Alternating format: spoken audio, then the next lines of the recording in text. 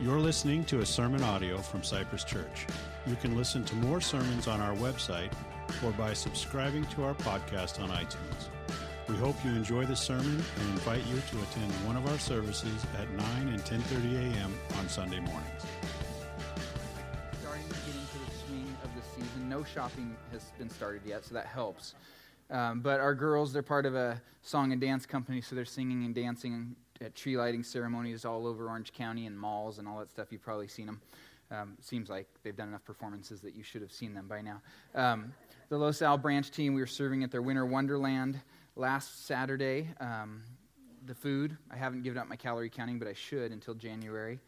And then there's the Christmas specials.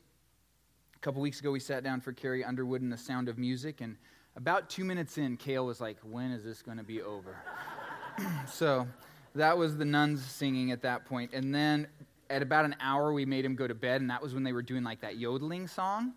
And so my Christmas miracle is that I've not heard him yodeling because he thought that was hilarious. And so thankfully, he has not been yodeling for the last couple weeks.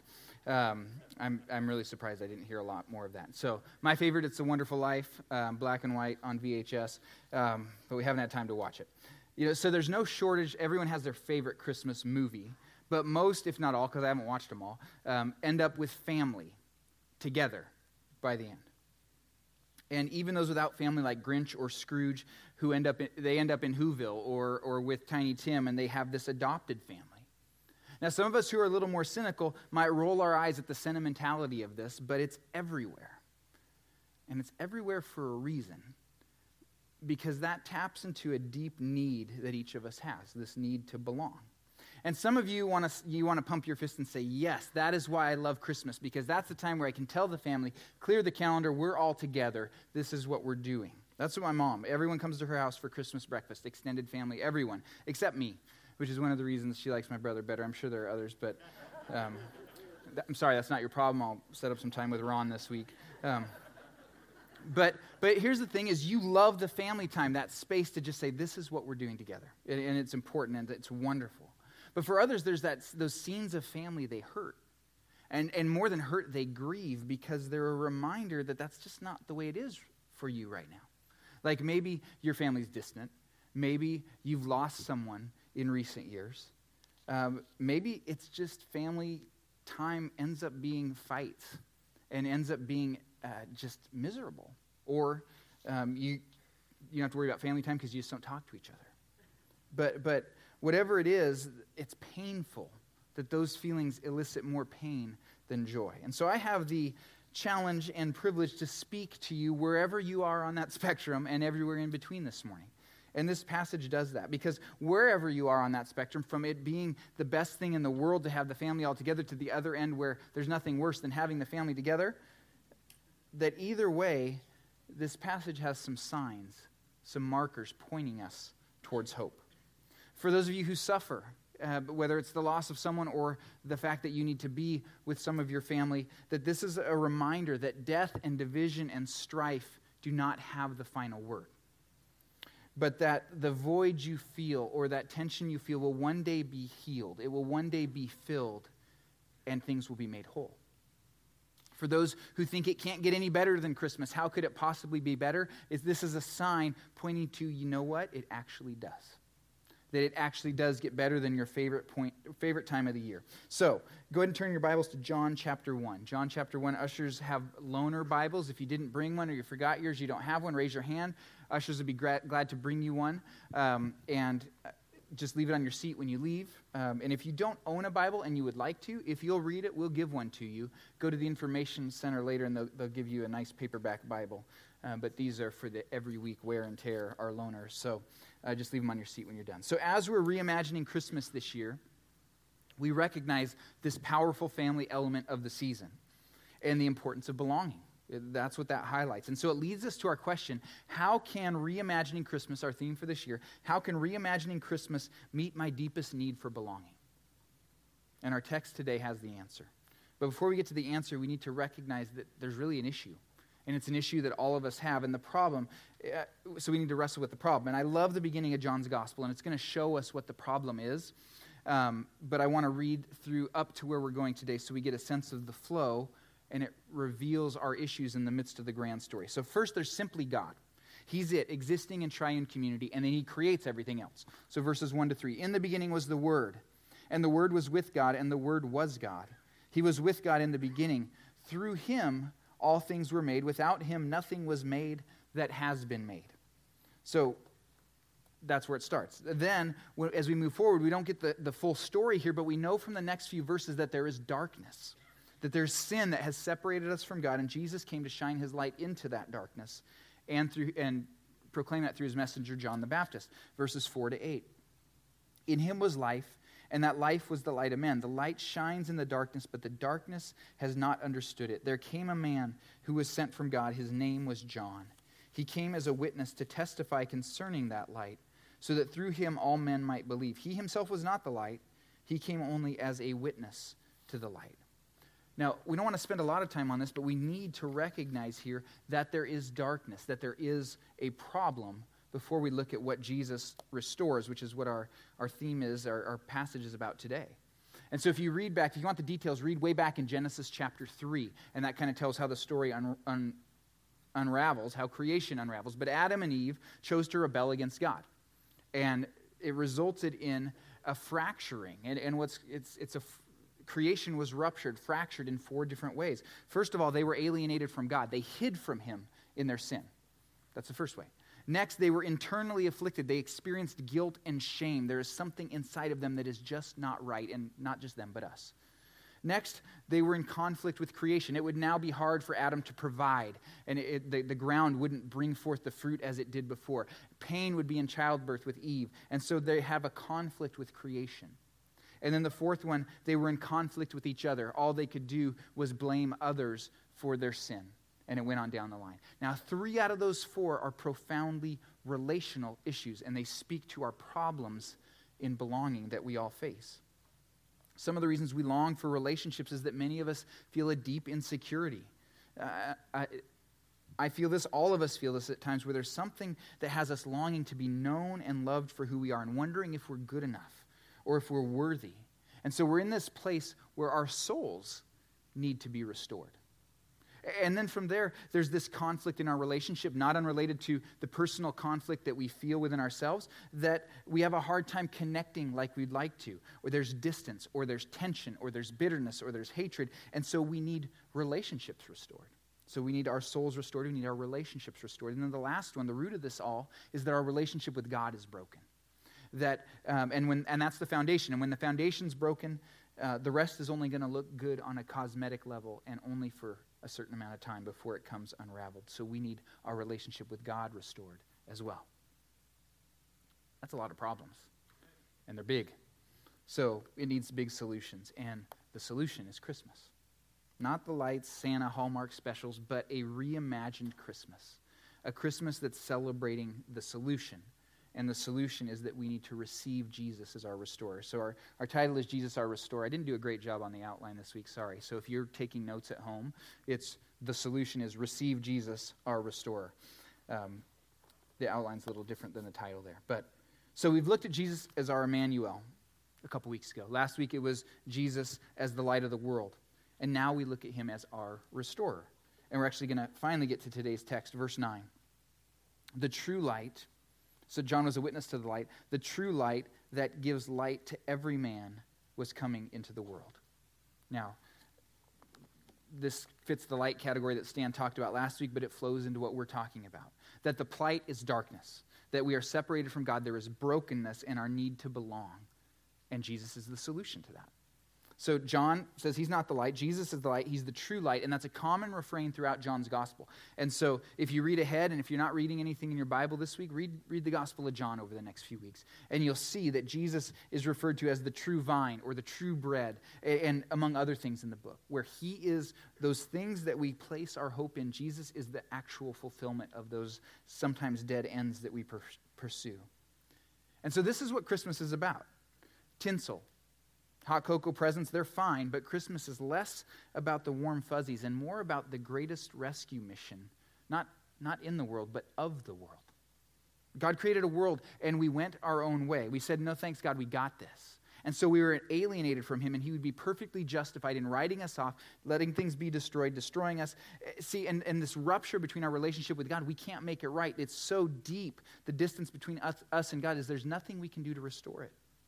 Nothing. I mean, we can try, but trying to cross the chasm of our distance from God's like trying to empty the ocean with an eyedropper or something like that. It's futile. Except for Christmas, our only proper response in life is despair. Without Christmas, we're simply arranging deck chairs on the Titanic, to use an overused expression. And I know it's overused. I want a new expression, so if you've got one, email me. Ryan, you're a poet. I need you to work on that for me. So we something like that. Something like, something that communicates despair. Like UCLA, USC, with the new coach the Huskies have, despair for you. There's just no hope. Something that communicates that. So thank God for Christmas, though, because Christmas is all about hope. Look at the first part of verse 10. He was in the world. He is the Word. He is Jesus. So he didn't sit from afar. This is a huge statement. He didn't sit from afar and judge and condemn, which would have been justified. But he became a man. He became one of us, and he embarked on a rescue mission on behalf of his creation. That's what Christmas is. It is about a baby in a manger, but it is about the baby in a manger, the King, being born and beginning an insurrection that would conquer the forces of evil and restore his creation to himself. This isn't about contentment. It isn't about comfort food. This should give us goosebumps. This is history altering. We have been snatched from destruction by the very one whom our sin has offended so deeply, and been given life and called to a mission. So the solution to our plight has come. He's come to rescue us. He is the solution. He is Jesus, our restorer. Now we need to look at the response. The response, if you see it on the slide there, there's a question mark, which seems weird, but stick with me here. Because it's easy, right? We celebrate our rescue. We have been snatched away from destruction and brought to light. Well, there's a condition to this rescue, this restoration. There's a big if. Because here's how it went down. The light, the true light came down. He shone on creation. He came into creation. Everyone, it says in verse 9. It is an objective fact that the light came. He was there for everyone to see. I mean, right now, the lights are all on. Just, that's the case. But they were blind to it. I mean, go ahead and close your eyes. Looks dark, right? But the lights are on. Just very simple. That's essentially what was happening. He came, and the lights, they were blind to him. So the if remains, and it's haunting. The Creator, look at verse 10. He was in the world, and though the world was made through him, the world did not recognize him. They just didn't see him. And it even gets more tragic as we keep reading verse 11. He came to that which was his own, but his own did not receive him. He was born in Bethlehem. He was the Jewish Messiah. He was the one who would deliver his people. There were dozens of prophecies about him. I mean, here are just a few, and these are 700 years or so. The Old Testament passage is 700 years before Jesus came. The first one is from Isaiah 53:9. Can you throw it up there, Paul? He was assigned a grave with the wicked and with the rich in his death, though he had done no violence, nor was any deceit in his mouth, from Isaiah 53:9. And you see 1 Peter 2 is the fulfillment of that. When Israel was a child, I loved him, and out of Egypt I called my son, Hosea 11:1, fulfilled in Matthew chapter 2. The next one is Isaiah 40, verse 3, a voice of one calling, in the desert, prepare the way for the Lord, make straight in the wilderness a highway for our God, fulfilled in Matthew chapter 3. And then Isaiah 35, then will the eyes of the blind be opened, the ears of the deaf unstopped. Then will the lame leap like a deer, and the mute tongue shout for joy. Water will gush forth in the wilderness and streams in the desert. And that's filled all throughout his ministry, but Matthew 11 is where it's specifically stated. All of this was pointing to him, and they missed him. Not all of them, of course, but many did. So he came to them, and they refused to believe that he was the one who was sent, that they thought he was a pretender. And we need to be clear on what they did and didn't do, because some of it looked good. Crowds gathered. He fed them. They shouted praise at the end, but in the end, they didn't receive him. So what does it mean to receive him? Receiving him means embracing what God is doing. Think about a gift. You receive a gift. If it stays wrapped, you really haven't received the gift. It means welcoming Jesus as king. inviting the mystery of God in human flesh and delighting in that, receiving his gift of forgiveness and life, and then saying, counting the cost and saying, I am following you, Jesus. And so many of you have welcomed the King, and there's nothing that you want more than to see those you love, your friends, children, parents, do the same. In fact, you've strained relationships because you are so passionate about that. And on one hand, that is admirable because these are eternal, important matters. But on the other hand, we need to realize how God works. And there are many of you here who have not made that commitment to Jesus, and this is true of every person who's ever lived, all of us. And so, is that God has to do a work in each of our hearts before we roll out the carpet for the King. So every person ever born, besides Jesus and Adam and Eve, were born separated from God. Romans 3 is clear on that. I mean, you can read it later. Another way this is phrased is we are spiritually dead. So all of us are born this way. When we're dead, this is not a newsflash, we're incapable of responding. No newsflash there, right? But I want to say this very clearly because this isn't just, we can look and say, hey, why didn't they get it? Look at those prophecies. Why didn't they get it? We don't get it either. We miss out on what God is doing because the thing is we aren't just all born a blank slate where we can just, if we're smart enough or if we're spiritual enough, we get this thing figured out. That's not how it works. We are born dead, and God needs to go to work in each of our hearts and turn the lights on so that we say, hey, there's something to this. And so that affects how we respond to others, because sometimes you may think, hey, I've been telling this person, I've given them every argument. They have no response to me, but yet they still won't commit to Jesus. And you think, well, they must be dumb or they must be wicked. That's not it at all, because there's a lot of dumb and wicked Christians that do a lot of stupid things, right? We know that, and it's us. So we get that. The fact of the matter is that we need God to go to work deeply in someone's heart, to turn their hearts towards them, because naturally our hearts are not turned towards him. And so what happens is that God works in different ways to move people's hearts towards him. I was visiting Carolyn Van Alst in the hospital. She had shoulder replacement. She'll be ready for spring training. Don't worry about her. But she shared how she was praying for a young man who needs Jesus but has some major objections. And so she was directed to someone. She was praying with some folks. She was directed to some good reading materials that she's now working through to share. And so that's one of the things God uses is good books and good minds to help the light come on for people. Josh McKay is going to share after Christmas, and the passage he has as we wrap up Colossians after Christmas talks about some things, that how we can share our faith with wisdom. And those tactical issues, those ways of sharing are good, and those are things God uses to draw people to himself. But even if we don't have that, even if we have a way of messing things up, even if we're maybe not that bright to wrestle with some of the tougher issues, what we can do is pray. And the biggest thing God does is God goes to work in a human heart to help them turn the lights on. And so be praying for those you want to see come to know Jesus. If you're not a follower of Jesus here, and we know there are some of you here, we're glad you're here. And if you're seeking and you really want to know, is this true? What's the deal with this Jesus? Is he someone I can trust myself with? Is he even real? And I challenge you just to ask him. Just pray. Say, do a God, are you there type prayer, and see what he does in your heart.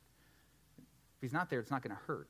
And if he is there, you might be surprised at what happens. But if you're praying for someone to come to know Jesus, that friend, family member, coworker, ask God to open their eyes to his great love for them and his sacrifice so that they could be reconciled to him. Prayer is powerful. And it's an exercise in trust, because God's timing often isn't our own. We want things now, and he's just at work in ways we don't understand. And so we need to trust him, and we need to be praying diligently that he would be at work in those hearts that we want to see changed. And sometimes it's the case that, at least as far as we know, some people don't receive him, and that's discouraging. But also we have hope knowing that some do. And we see this next in our verse 12. Yet to all who received him. So many didn't, but now we see some who did. And how did they receive him? They received him through belief. Yet to all who received him, to those who believed in his name.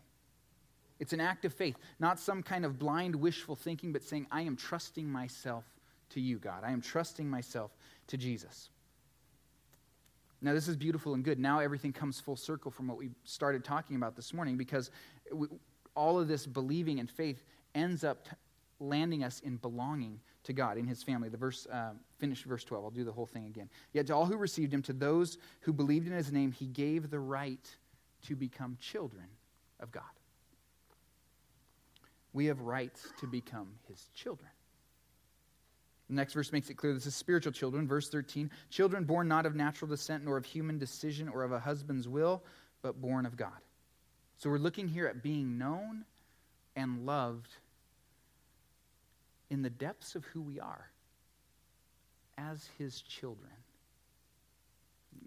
Let that settle. That's how he loves us as we love our kids. So I want to unpack this briefly because there's some stuff that's really important in here. First, he talks about the rights to become children of God. And this is big, and this might make you a bit uncomfortable at first, but stick with me. This idea of the fatherhood of God and the brotherhood of man. I get the idea of it, and the idea of it is fine and good. But as far as the Bible means God and Father, it's not biblical. Now, hear me out on this. Everyone, the Bible's clear on this, every person is valuable. Every person is God's image bearer. You are created in the image of God. Every person ever born is. So it's not saying that anyone is not valuable, but we also aren't born his children. We're born separated, and so we need to say, God, I want to be in your family. And when he does, our relationship with him is restored. And some of you need that today. You know that my relationship with God isn't right, that I've thought of him in good general terms, but I haven't said, I want to be your kid. And if that's where you are today, we're going to talk about how you can do that in just a minute. And a couple passages over, just to explain what that is, a couple passages over in John 3, Jesus is talking to this guy named Nicodemus. He's a religious leader, and he says, hey, you need to be born again. And so they go into this whole discussion what that's about. Another thing you can read in John this week. But this is what Christmas time is all about. That Jesus came to dwell among us, fully man, fully God. He lived a perfect life, and then he was crucified. And it wasn't aimless suffering. It wasn't pointless. He suffered and died as a penalty for our sins. I have a recent illustration for you. This is a baseball, kind of. It's like a T-ball ball, so it's a little bit soft, but hard enough to break my window. So Kale, first, I didn't mention that name. I'm going to talk about my child, but he cannot know I did it. You got it? Vow of silence. It doesn't leave this room. I need nods. I need like visual here. Anyone going to tell him? I'll go that way. Okay, all right, okay, we're good. No, okay, you need to leave. So he broke his first window right before Thanksgiving. We live in Tanglewood, and it's a townhome, so he doesn't have a yard, so he's in the back patio, and there's two windows up there. His is on the left, sister's on the right, and he's not supposed to, but I was doing something else, so he's playing with his ball, throwing it up on the wall, bouncing it back, trying to catch it. Well, he missed, and he's got a really good arm, so he smoked it right through his window. Now, with that, we've got an issue. Something's broken. Our relationship with God is broken. And so, with this window thing, we've got 2 or 3 options. First of all, Cale can pay for it himself, but he just went in with his sisters on some guinea pigs. He's got nothing. So that's not a viable option, right? So the second option is we just leave it broken. And the way this week went, he'd probably have lost some toes or something in that. Like it was cold. And then my heating or my air conditioning bill in the summer would be awful. And so that's not really a viable option. So I had to pay. And that's a picture of the gospel. We broke our relationship with God. We were alienated from him. We don't have anything to pay it back ourselves. So God paid it. So he sent his son so that we could be restored. Sin requires payment. It requires judgment. Knowing that we could never satisfy what was required, God sent his son Christmas time. He died on the cross Good Friday, and then he's restoring all things Easter Sunday. When we receive this gift, what we're doing is we're trusting that Jesus paid our debt in our place. We become co-heirs. We become his kids. It isn't a default position. We don't all start there. We must respond to it. And some of you, today is your day to do that. Because you feel that guilt, you feel that weight, you feel that tension, and it isn't, maybe it's horizontal, it's with other people, but really you feel it with God and you're just not right with him. And today is the day where you need to say, you know what, I need to deal with that. Because here's what happens is that sin and that guilt and all that stuff you feel, it's transferred to Jesus on the cross. 2 Corinthians 5:21 says, he who knew no sin became sin for us so that we might become the righteousness of God. What that means is that Jesus took all our bad stuff and he gave us all our good stuff. And so we stand right and we stand justified and we stand as his children instead of condemned. And he took the condemnation in our place. So restoration awaits. And if that's something that you want to begin, you want to start that relationship today, you don't have that relationship, then you need to commit yourself to him. One of the ways you do that is through prayer. The prayer is not magical. If you don't mean it, it doesn't mean anything. But if it's the cry of your heart that you want to respond, then I want to lead you in a prayer that way right now. Now, I'm going to ask everyone to close their eyes and bow their heads, but most of you have made this commitment. And so I want you to use just this few seconds, and there's someone on your heart, you want them to pray this prayer, and I want you to pray for them as we're doing this. But if this is the cry of your heart, you're saying, God, I want to be one of your kids, pray with me right now.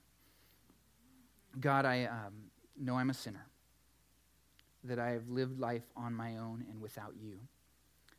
And you created me to live for you. And I want to not be separated from you anymore, but to be one of your kids. And so I pray, I receive that gift of Jesus dying on the cross to pay for my sins because I know I couldn't pay for it myself. I receive that gift and I want to live for you. So I'm giving myself to you now. Amen. If that's a prayer that you prayed, we'd love to know that afterwards to celebrate with you. Or if you want to continue wrestling with that and you have more questions, we want to talk to you about that as well. This is fantastic. If that's a decision you just made, you received the greatest Christmas gift ever. You are a child of the King. Romans 8:14-17. Those who are led by the Spirit of God are sons of God. For you did not receive a spirit that makes you a slave again to fear, but you received the spirit of sonship, and by him we cry, Abba, Father. The Spirit himself testifies with our spirit that we are God's children. Now if we are children, then we are heirs, heirs of God and co-heirs with Christ, if indeed we share in his sufferings, in order that we may also share in his glory.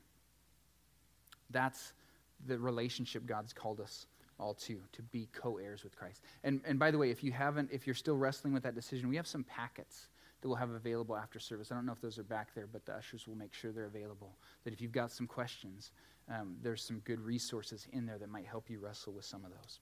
So that becoming family is where it starts. But much of the reason I think Christianity in America is that we don't have the impact that we should, and why it's watered down a lot, is that we think the gospel's just a birth thing. And that you're born and then it's kind of, we'll see you in heaven and good job. Glad you made that decision. But it's much deeper than that.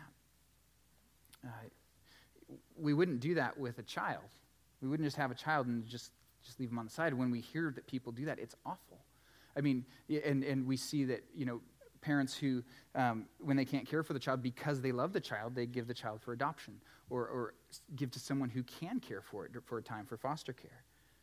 But it's rare and painful when we hear that someone just abandons a child. It's just, and so we think, if we don't do that with a physical child, why would we think God does? He doesn't. He nurtures his children. He wants us to grow up. He wants each of us to grow up in a relationship with him. And so I challenge you again, third time I think. First service only got 2, I'm not sure why. But read John's gospel over the next few weeks and see how you get a picture of the life he wants for us. John 10, he calls us to an abundant life as he is the good shepherd. Now that's abundant life by God's standards, not ours, but it is abundant. John 14 and 16, he tells us about the Holy Spirit that he will give us to guide us into all truth. John 15, he calls us his friends and that he is the vine and we are the branch and he gives us our sustenance. The imagery in John is just wonderful, and it's the life he wants us to live as his children. So the King came at Christmas time. And he began a revolution to transform the world. And he's working one life at a time. And if you've given yourself to him, even today, you are a child of the King and his co-laborer in this world for his glory and by his power. I want to read for you 2 Corinthians 5:17-19. Therefore, if anyone is in Christ, he is a new creation. spiritual birth. The old is gone, the new has come. You're not who you were before. All this is from God, who reconciled us to himself through Christ and gave us the ministry of reconciliation. That God was reconciling the world to himself in Christ, not counting men's sins against them, and he has committed to us the message of reconciliation. That's restoration. Our broken relationship with God has moved from not just being healed, not just restored, but now we are children, and beyond that we are sent on a mission. You are his fellow worker, restoring goodness to a fallen world. And I don't know about you, but to me that's compelling. And for some of us, that makes us want to do something heroic, and that's fantastic. You want to take care of the AIDS epidemic in Africa. You want to feed the world. You want world peace. Those are all great, and we should pursue those absolutely. But sometimes we get our eyes on the big prize so much that we can forget the stuff, the small details that we need to attend to on a daily basis, the hard obedience that comes day to day. Because as inspiring as thinking of what it means to be restored to Jesus and the mission he's called us to, it has a difficult side to it as well. Because he's going to change us to look like him. That as we give ourselves to him and as we become his children, we're going to more and more take on the family resemblance. And the family resemblance in our passage today is that he is one who restores. Our relationship with God is linked to our relationship with others. Matthew 22, verses 37 to 39. Jesus replied, "Love the Lord your God with all your heart, with all your soul, with all your mind. This is the first and greatest commandment, and the second is like it. Love your neighbor as yourself." And then 1 John chapter 2, "Anyone who claims to be in the light but hates his brother is still in the darkness. Whoever loves his brother lives in the light, and there is nothing in him to make him stumble." This is where it gets hard. Some of us have been restored to God, but we're unwilling to be restored to that friend or family member, sibling, parent, child, whatever. And I'm not going to go and be foolish enough to say everyone must do this and make some blanket statement, but I will be foolish enough to tell you that our God is a restorer and that he's making us like him. And so there may be that relationship where he's prodding you right now, saying you need to do something to thaw the ice here. You need to do something to make that step of reconciliation. I don't know what it is. But I challenge you to take some time, to listen, to pray, and ask God, God, how do you want me to be a restorer in this season? And this may seem impossible, but it's time to reimagine. We're reimagining Christmas. And reimagine what the God of Christmas can do in your life as we're restored to him, and he uses us to be ambassadors to restore the relationships around us. So my challenge is, will you let him do that in your life today? Will you at least start that process? And it's a huge task, but we have not been left alone in this. We have the Holy Spirit living in us, and we have been given a tremendous example in our Savior. Before the Last Supper, Jesus washes his disciples' feet, and he tells them to humbly serve one another. And he does this to prepare them for how he's going to serve them even more so. First by washing feet, but then also by spiritually cleansing them as he dies on the cross in our place, so that we could have a relationship with him and his Father. And he instituted a way for us to remember this. We call it communion. And it's an opportunity to recall the high price paid. He gave his life so that we could be restored.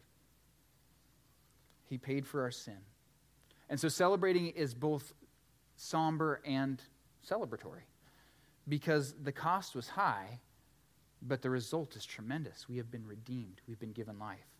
And so first, it's a celebration. First thing is, it's a celebration for those who have made a commitment to Jesus. So if you haven't made that commitment, it's okay. Just let it pass, and that's fine. But you can also make that commitment.